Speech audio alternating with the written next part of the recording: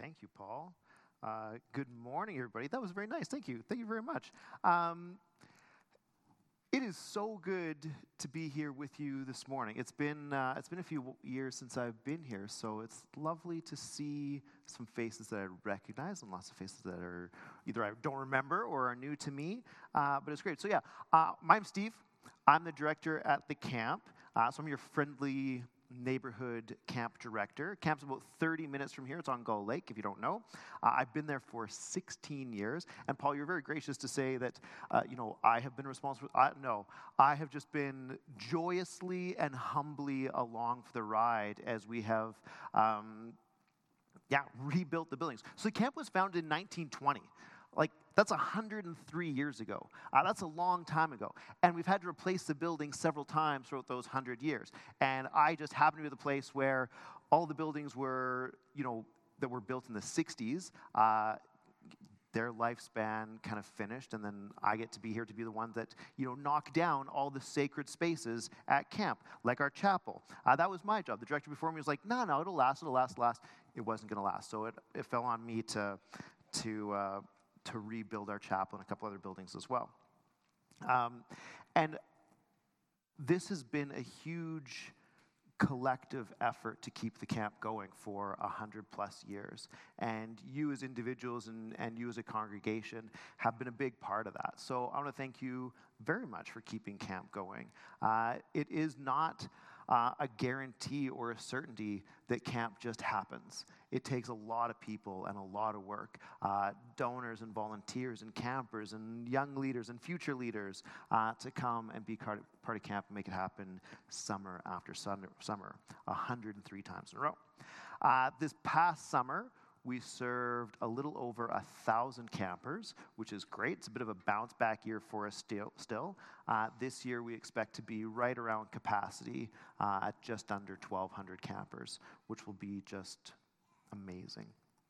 Our mission is creating space for campers to connect with Christ. And that's what we do. We don't get to connect campers to Christ ourselves, right? We don't get to force those connections. That's the role of the Holy Spirit. That's free will. That's how that works. But what we get to do is create a space that hopefully is this thin space, right? Where we turn down the noise. And not like the actual noise, because camp is noisy.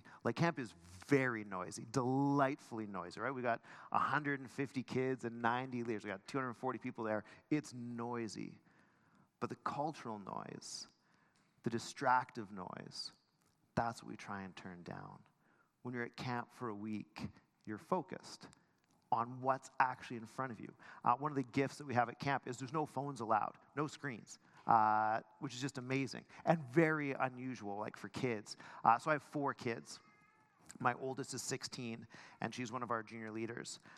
We call them LTDs. And the past 2 summers, she's been at camp for 6 weeks each summer. So imagine a 16-year-old voluntarily going 6 weeks without a cell phone. That's incredible. And as a parent, it was like, I got my kid back, right? Especially after these last few years where everything was done on screens. And then for my kid to go to camp for 6 weeks, only interacting with the people actually in front of her. And having 6 weeks without all this distraction, without all this noise, to just focus on her relationship with Christ, unbelievable. I had a new kid after these. And and I'm the camp director, so I'm supposed to say all these great things, but as a parent, to see it from that side was just a gift. So I come with very humble thanks. Thank you as individuals and as a congregation for supporting the camp. I'm so thankful that this place exists. I get to see the ministry play out each hour of the summer, and it's phenomenal. But as a parent, I get to see the ministry play out each hour of the year as my kids and my second child will now be an LTD this summer. And I get to see the blessing, and it's just phenomenal. So if you have kids, or grandkids, or nieces, or nephews, or neighbors who have kids, or you have seen a kid before in your life, camp might be a great place for them to spend a week this summer. Now, check with them first, and if they're not your kid, check with their parents first, because I don't need that kind of noise coming my direction this summer, but camp's pretty awesome. We are we're getting full. We're at over 700 kids registered right now, and some of our weeks are full or are almost full, but there are still spaces for, I think, every age group, depending on the week. So we're still there. Something that's important to camp is that this isn't the important part. There's a factor in it, though. Camp is expensive. Like, it's really expensive. It costs us about $1,000 for each kid to come to camp. Our insurance, we don't know what our insurance is going to be this year, but last year our insurance alone was $60,000. Our utility bills are like $90,000 a year. That's just the boring stuff, right? We haven't done anything fun yet with that. So camp's expensive, but we subsidize. We subsidize through donations, and we subsidize through our rentals. So what we charge is under $500 per kid to come to camp. But, as I said, I have 4 kids. $500 is still really expensive. So we also have camperships available as well to further subsidize. We never, ever, ever, ever want money to keep a kid from coming to camp. We think that's a terrible reason. So if you have a kid, or you know a kid, or somebody near you has a kid, and they would like to come to camp for a week, talk to us. We'd love to make it work. I have a video. If we can play that, this will give you a bit of a show of what camp looks like. It's short. It's like 90 seconds.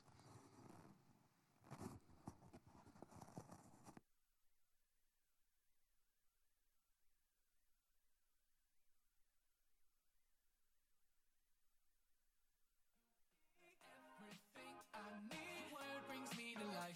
Your word brings me to life. Like a cloud by day, like a fire by night. You're with me all the way. You're with me all the way. Like a cloud by day, like a fire by night. You're with me all the way. You're with me all the way.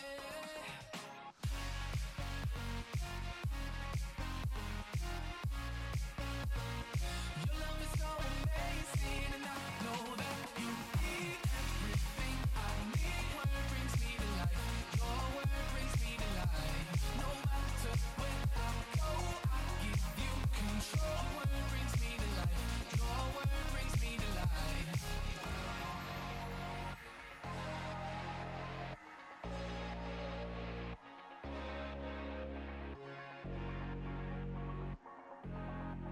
You're with me all the way. You're with me all the way. So that's a bit of a taste of what we do. As Pastor Paul said, I grew up going to church at Red Deer. So I was part of Red Deer First Baptist for a long time. That's where I grew up, got baptized, got married, had my first sermon. My wife was on staff there for a bit. And it was absolutely foundational in who I am as a follower of Christ. And I was a very nervous kid. I was a shy kid, total homebody, just like kind of doing my own thing. And my best friend finally convinced me to go to camp when I was 15. And I went to Gull Lake, and that's when I had a life-changing encounter with Jesus. And God spoke to me in a way that I still remember today, and it shaped who I am. And that's the role of camp. We want to take kids and youth that have that church foundation, that come and are part of church and part of Sunday school and part of youth, and we offer that mountaintop experience. That's what camp is. And I have a friend who has a great kind of understanding of the analogy of the mountaintop, which is mountaintops are great, right? You get to go up, and you get to see around, and it's really exciting, and it's memorable. It's like, whoa! And it's not, but it feels like you're close to God. But there's no food on a mountaintop, right? There's no water on a mountaintop. It's barren, it's rock. So you need to go back down. That's where the nourishment is. That's where it is. And I feel like that's camp. Kids get to come to camp for a week, and they get to look around. They're like, whoa, God is amazing. It's like, oh, this is so great. And there's people my age. We're having fun, and we're staying up late, and we're talking around the campfire, and we're talking, bunk to bunk in the cabins, and we're sharing stories, and God is speaking. It's amazing.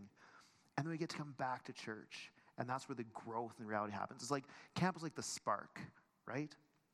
And that's our role. So that's what we do.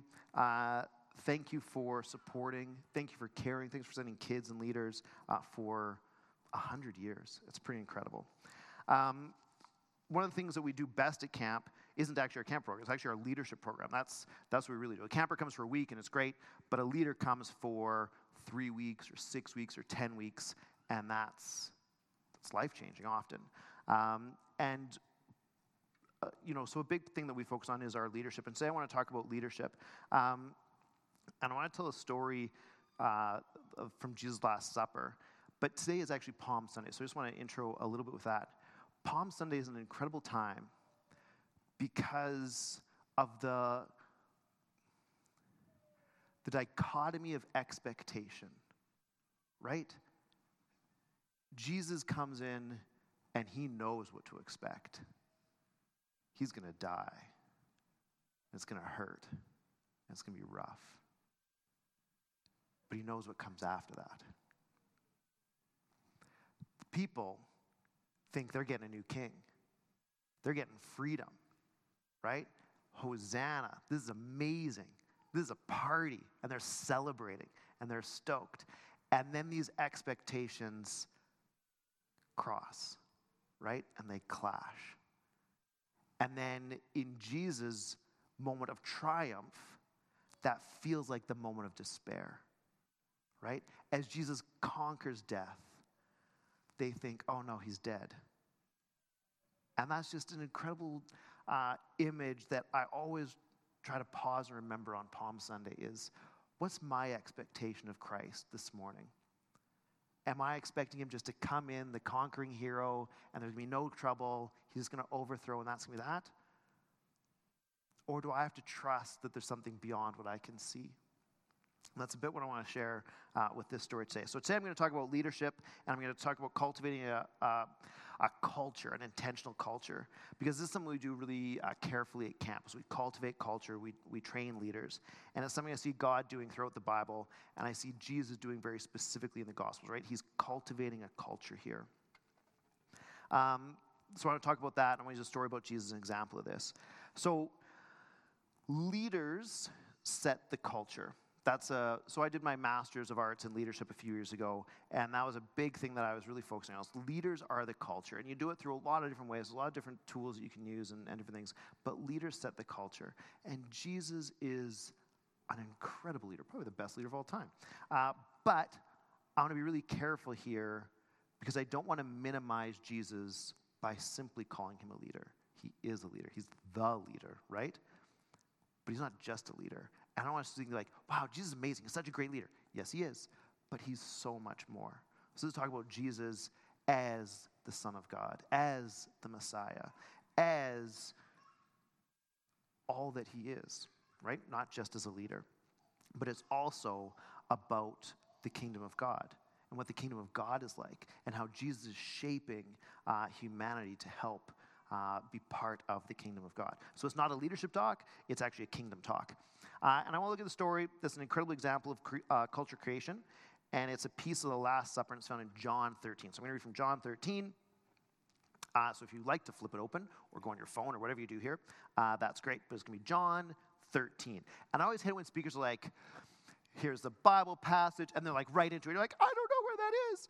So it's John 13, starting at verse 1, if you're so inclined to follow. But now you're probably like, oh, you said it like 9 times. Oh, fine, I'll get my Bible out, I'll read along. But you probably missed it. No, it's fine. Okay, John 13. But before I begin, I'm going to read it. And I invite you to imagine that you're there. That you're in the room where the Last Supper is happening. But you're just a fly on the wall. You're not participating. You're just observing. Can you notice how the people are spread out? What's the room like? What's the setup? How big is it? What's the smell? What's the mood in the room? Is it upbeat? Is it low key? Who's there? Who's in the room? Who isn't there? Who sits beside who? What's the temperature? Both the actual physical temperature, is it hot, is it cold, is it perfect? What's the emotional temperature?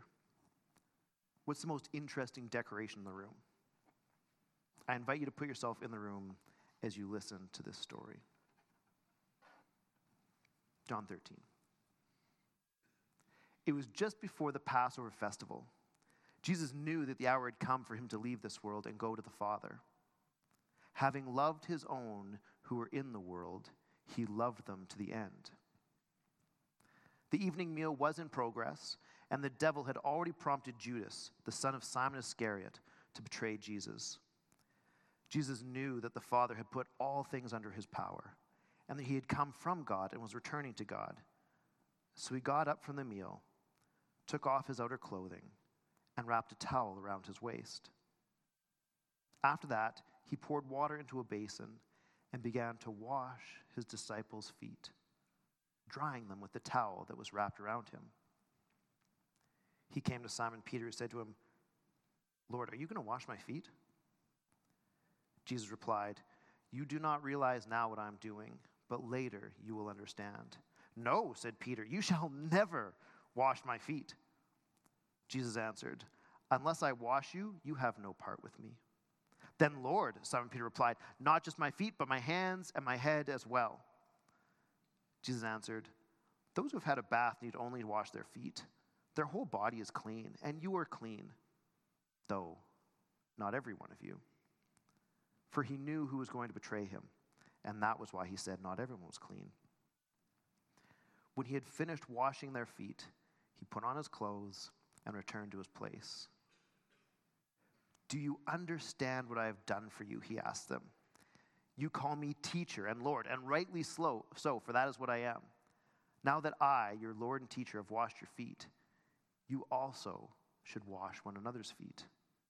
I have set you an example that you should do as I have done for you.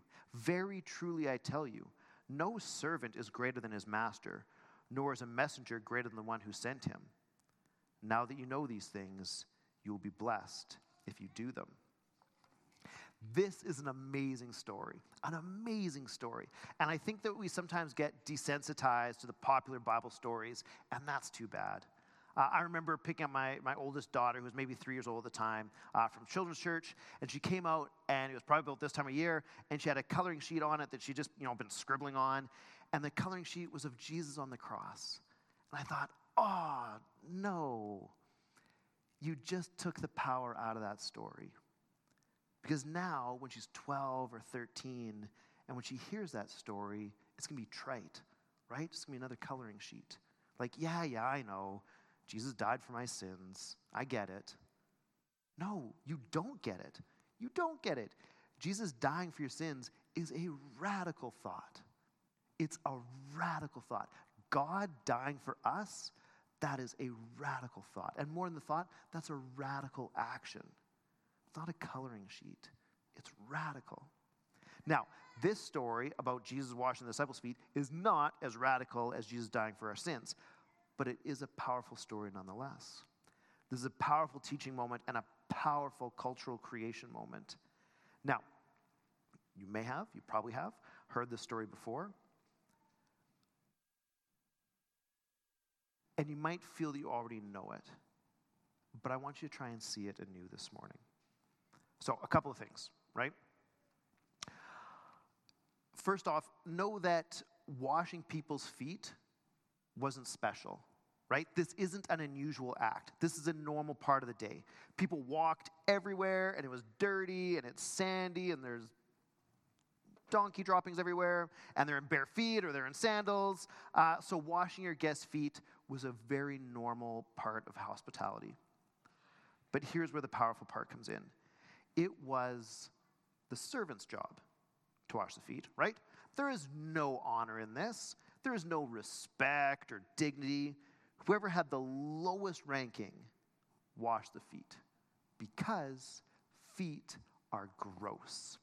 And I mean, feet are gross today, right? Like, my feet are gross. My kids make fun of my feet all the time because I have like a black toenail from skiing or running or whatever, right? Like, my feet are gross. Now, imagine feet 2,000 years ago, before antibiotics, before antifungals, before running water, before waste disposal.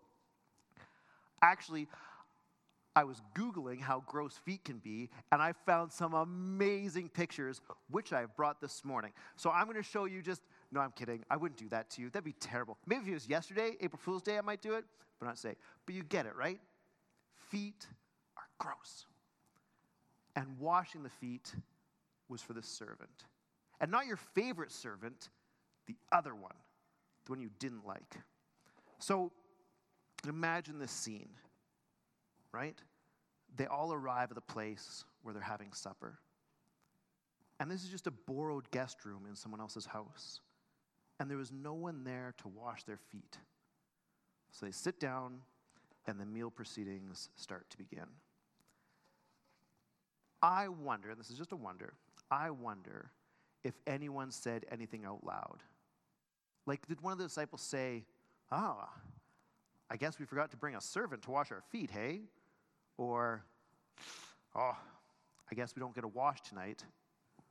Or did they say nothing? Like, did this just happen sometimes? I don't know. I don't know what happened exactly. But I do know what should have happened. One of the disciples should have washed their master's feet, right? Jesus is the rabbi. He's their master. In this relationship, they are the servants. But nobody gets up to do it. Now, I don't think that any of them would have had a problem washing Jesus' feet. He was obviously above them. But I wonder if they didn't want to wash the other disciples' feet. I wonder if they thought they were above that. I wonder if they didn't want to take the role of the servant amongst the group, right? Because once you do something once, that becomes your role forever. So, I wonder if there's this awkward moment, right? Where everyone's just looking around, wondering, who's going to wash their feet? Or I wonder if they all just resign themselves to the fact that no one's going to wash their feet, and it's no big deal, and that's fine. It's disappointing for sure, but it's not the end of the world. But either way, we do know that none of the disciples got up to do it. They're all just sitting there. So then Jesus, the teacher, the rabbi, the guest of honor, the master, not to mention the Son of God, God himself, the Savior of the world, the Messiah, like Jesus gets up, takes off his robe, puts on an apron, and begins washing their feet. Their dirty, their tired feet. He takes on the role of the servant. What incredible humility. Because this is Jesus. Jesus. And Jesus, by humbling himself to the role of a servant, is making a very, very loud statement to his disciples.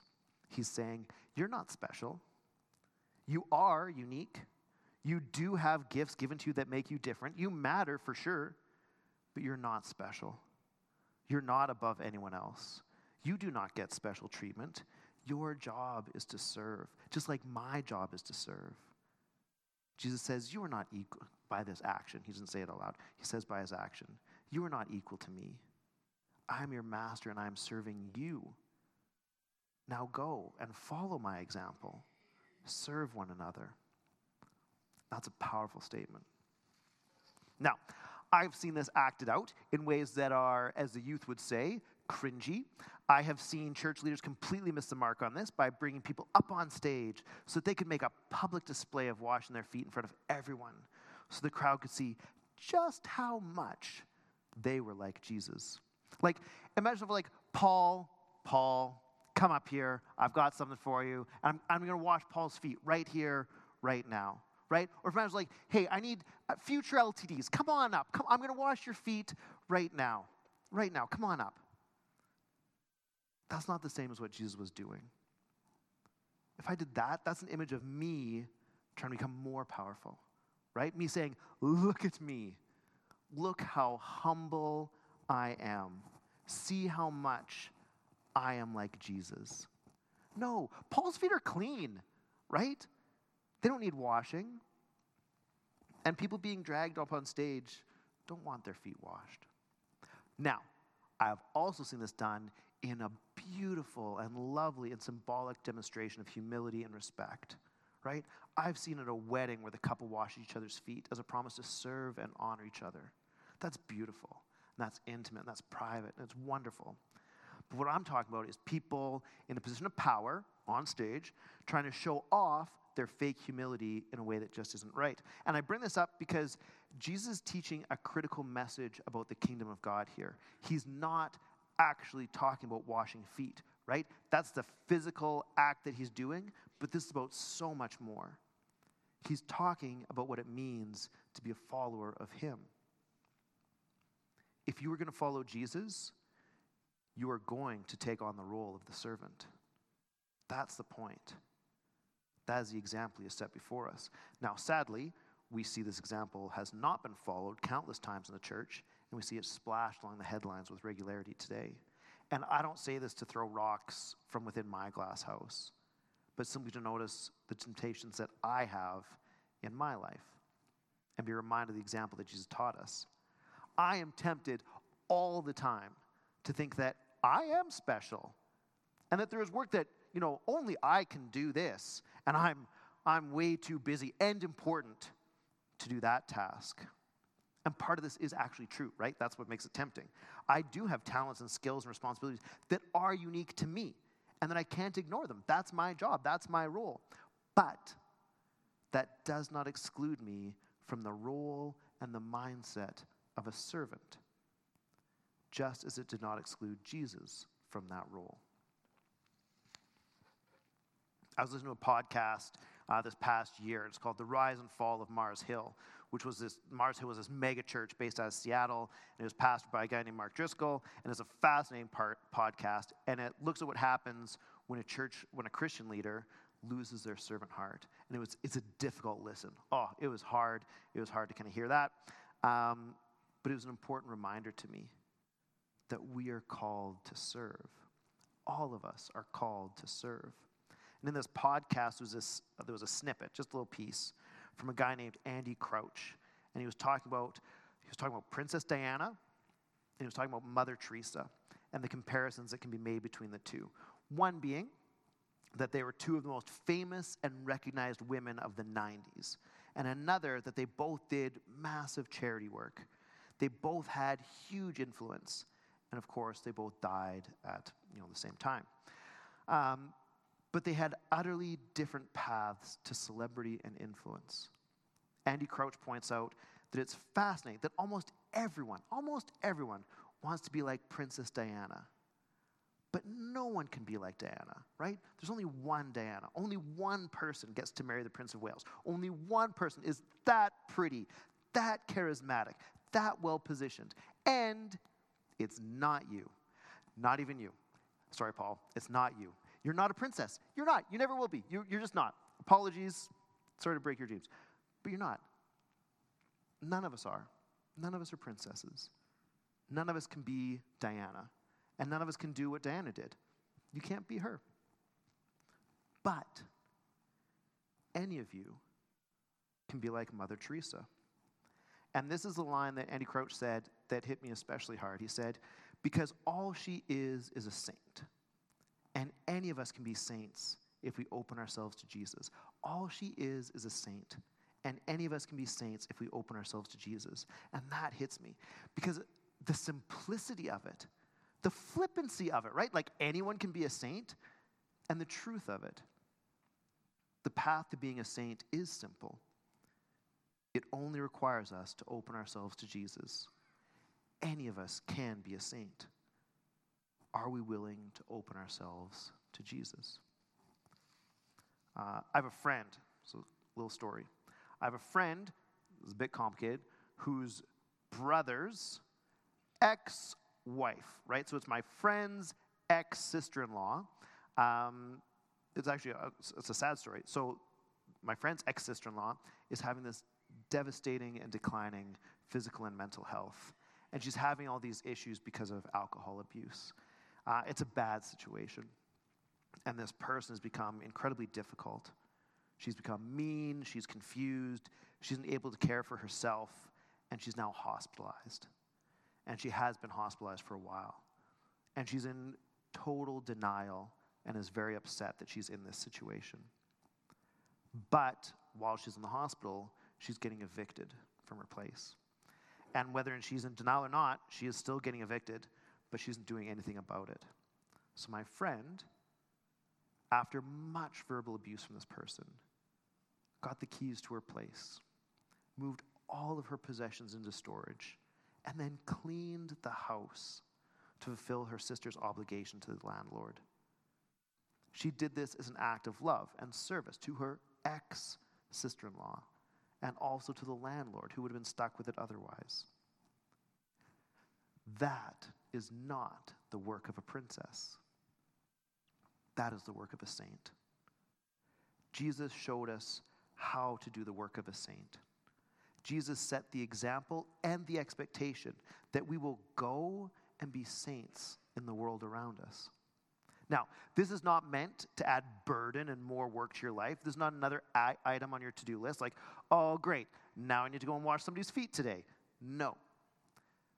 This is an invitation to remind you of the culture that you are being welcomed into by Christ, a culture in which no one is better or above anyone else, a culture in which we all serve each other, a culture in which the Lord of all is willing to do the work of a servant. Will you participate in that culture? Will you cultivate that culture? Okay, one last thought. It's a short one, and then I'm done. If you can, I want you to imagine you're back in that room with the disciples and with Jesus for the Last Supper. Okay, you're in that room. The meal is about to be served, but this time you are sitting there as one of them. You are in the group. It's been a long day, and you are excited for this special meal.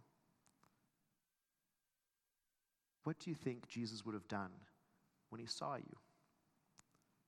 When he looks across the room, across the table, and he sees you sitting there with the others. He would have washed your feet. He would have got up, taken off his robe, put a towel around his waist, walked to you, knelt down before you, picked up your dirty, your tired, your unclean, your unwashed, your well-used feet. He would have held them in his hands, dipped them in the cleansing water, rubbed them with the cloth, and dried them with the towel that was wrapped around his waist. It was his Last Supper, and he would have loved you as his own to the end. What a moment. So today, in the midst of whatever journey you are on, whatever has made you tired and dirty and sore, imagine that as you sit down to have a meal, Jesus, the Son of God, the Lord of all, the Messiah, takes off his robe, puts on an apron, kneels beside you, and washes your feet. Your feet. You. What an intimate act of care for you. And he does this because he loves you. He loves you so much, regardless of what state you're in. He loves you to the end. Are you able to receive his love? That's the question I leave with you today.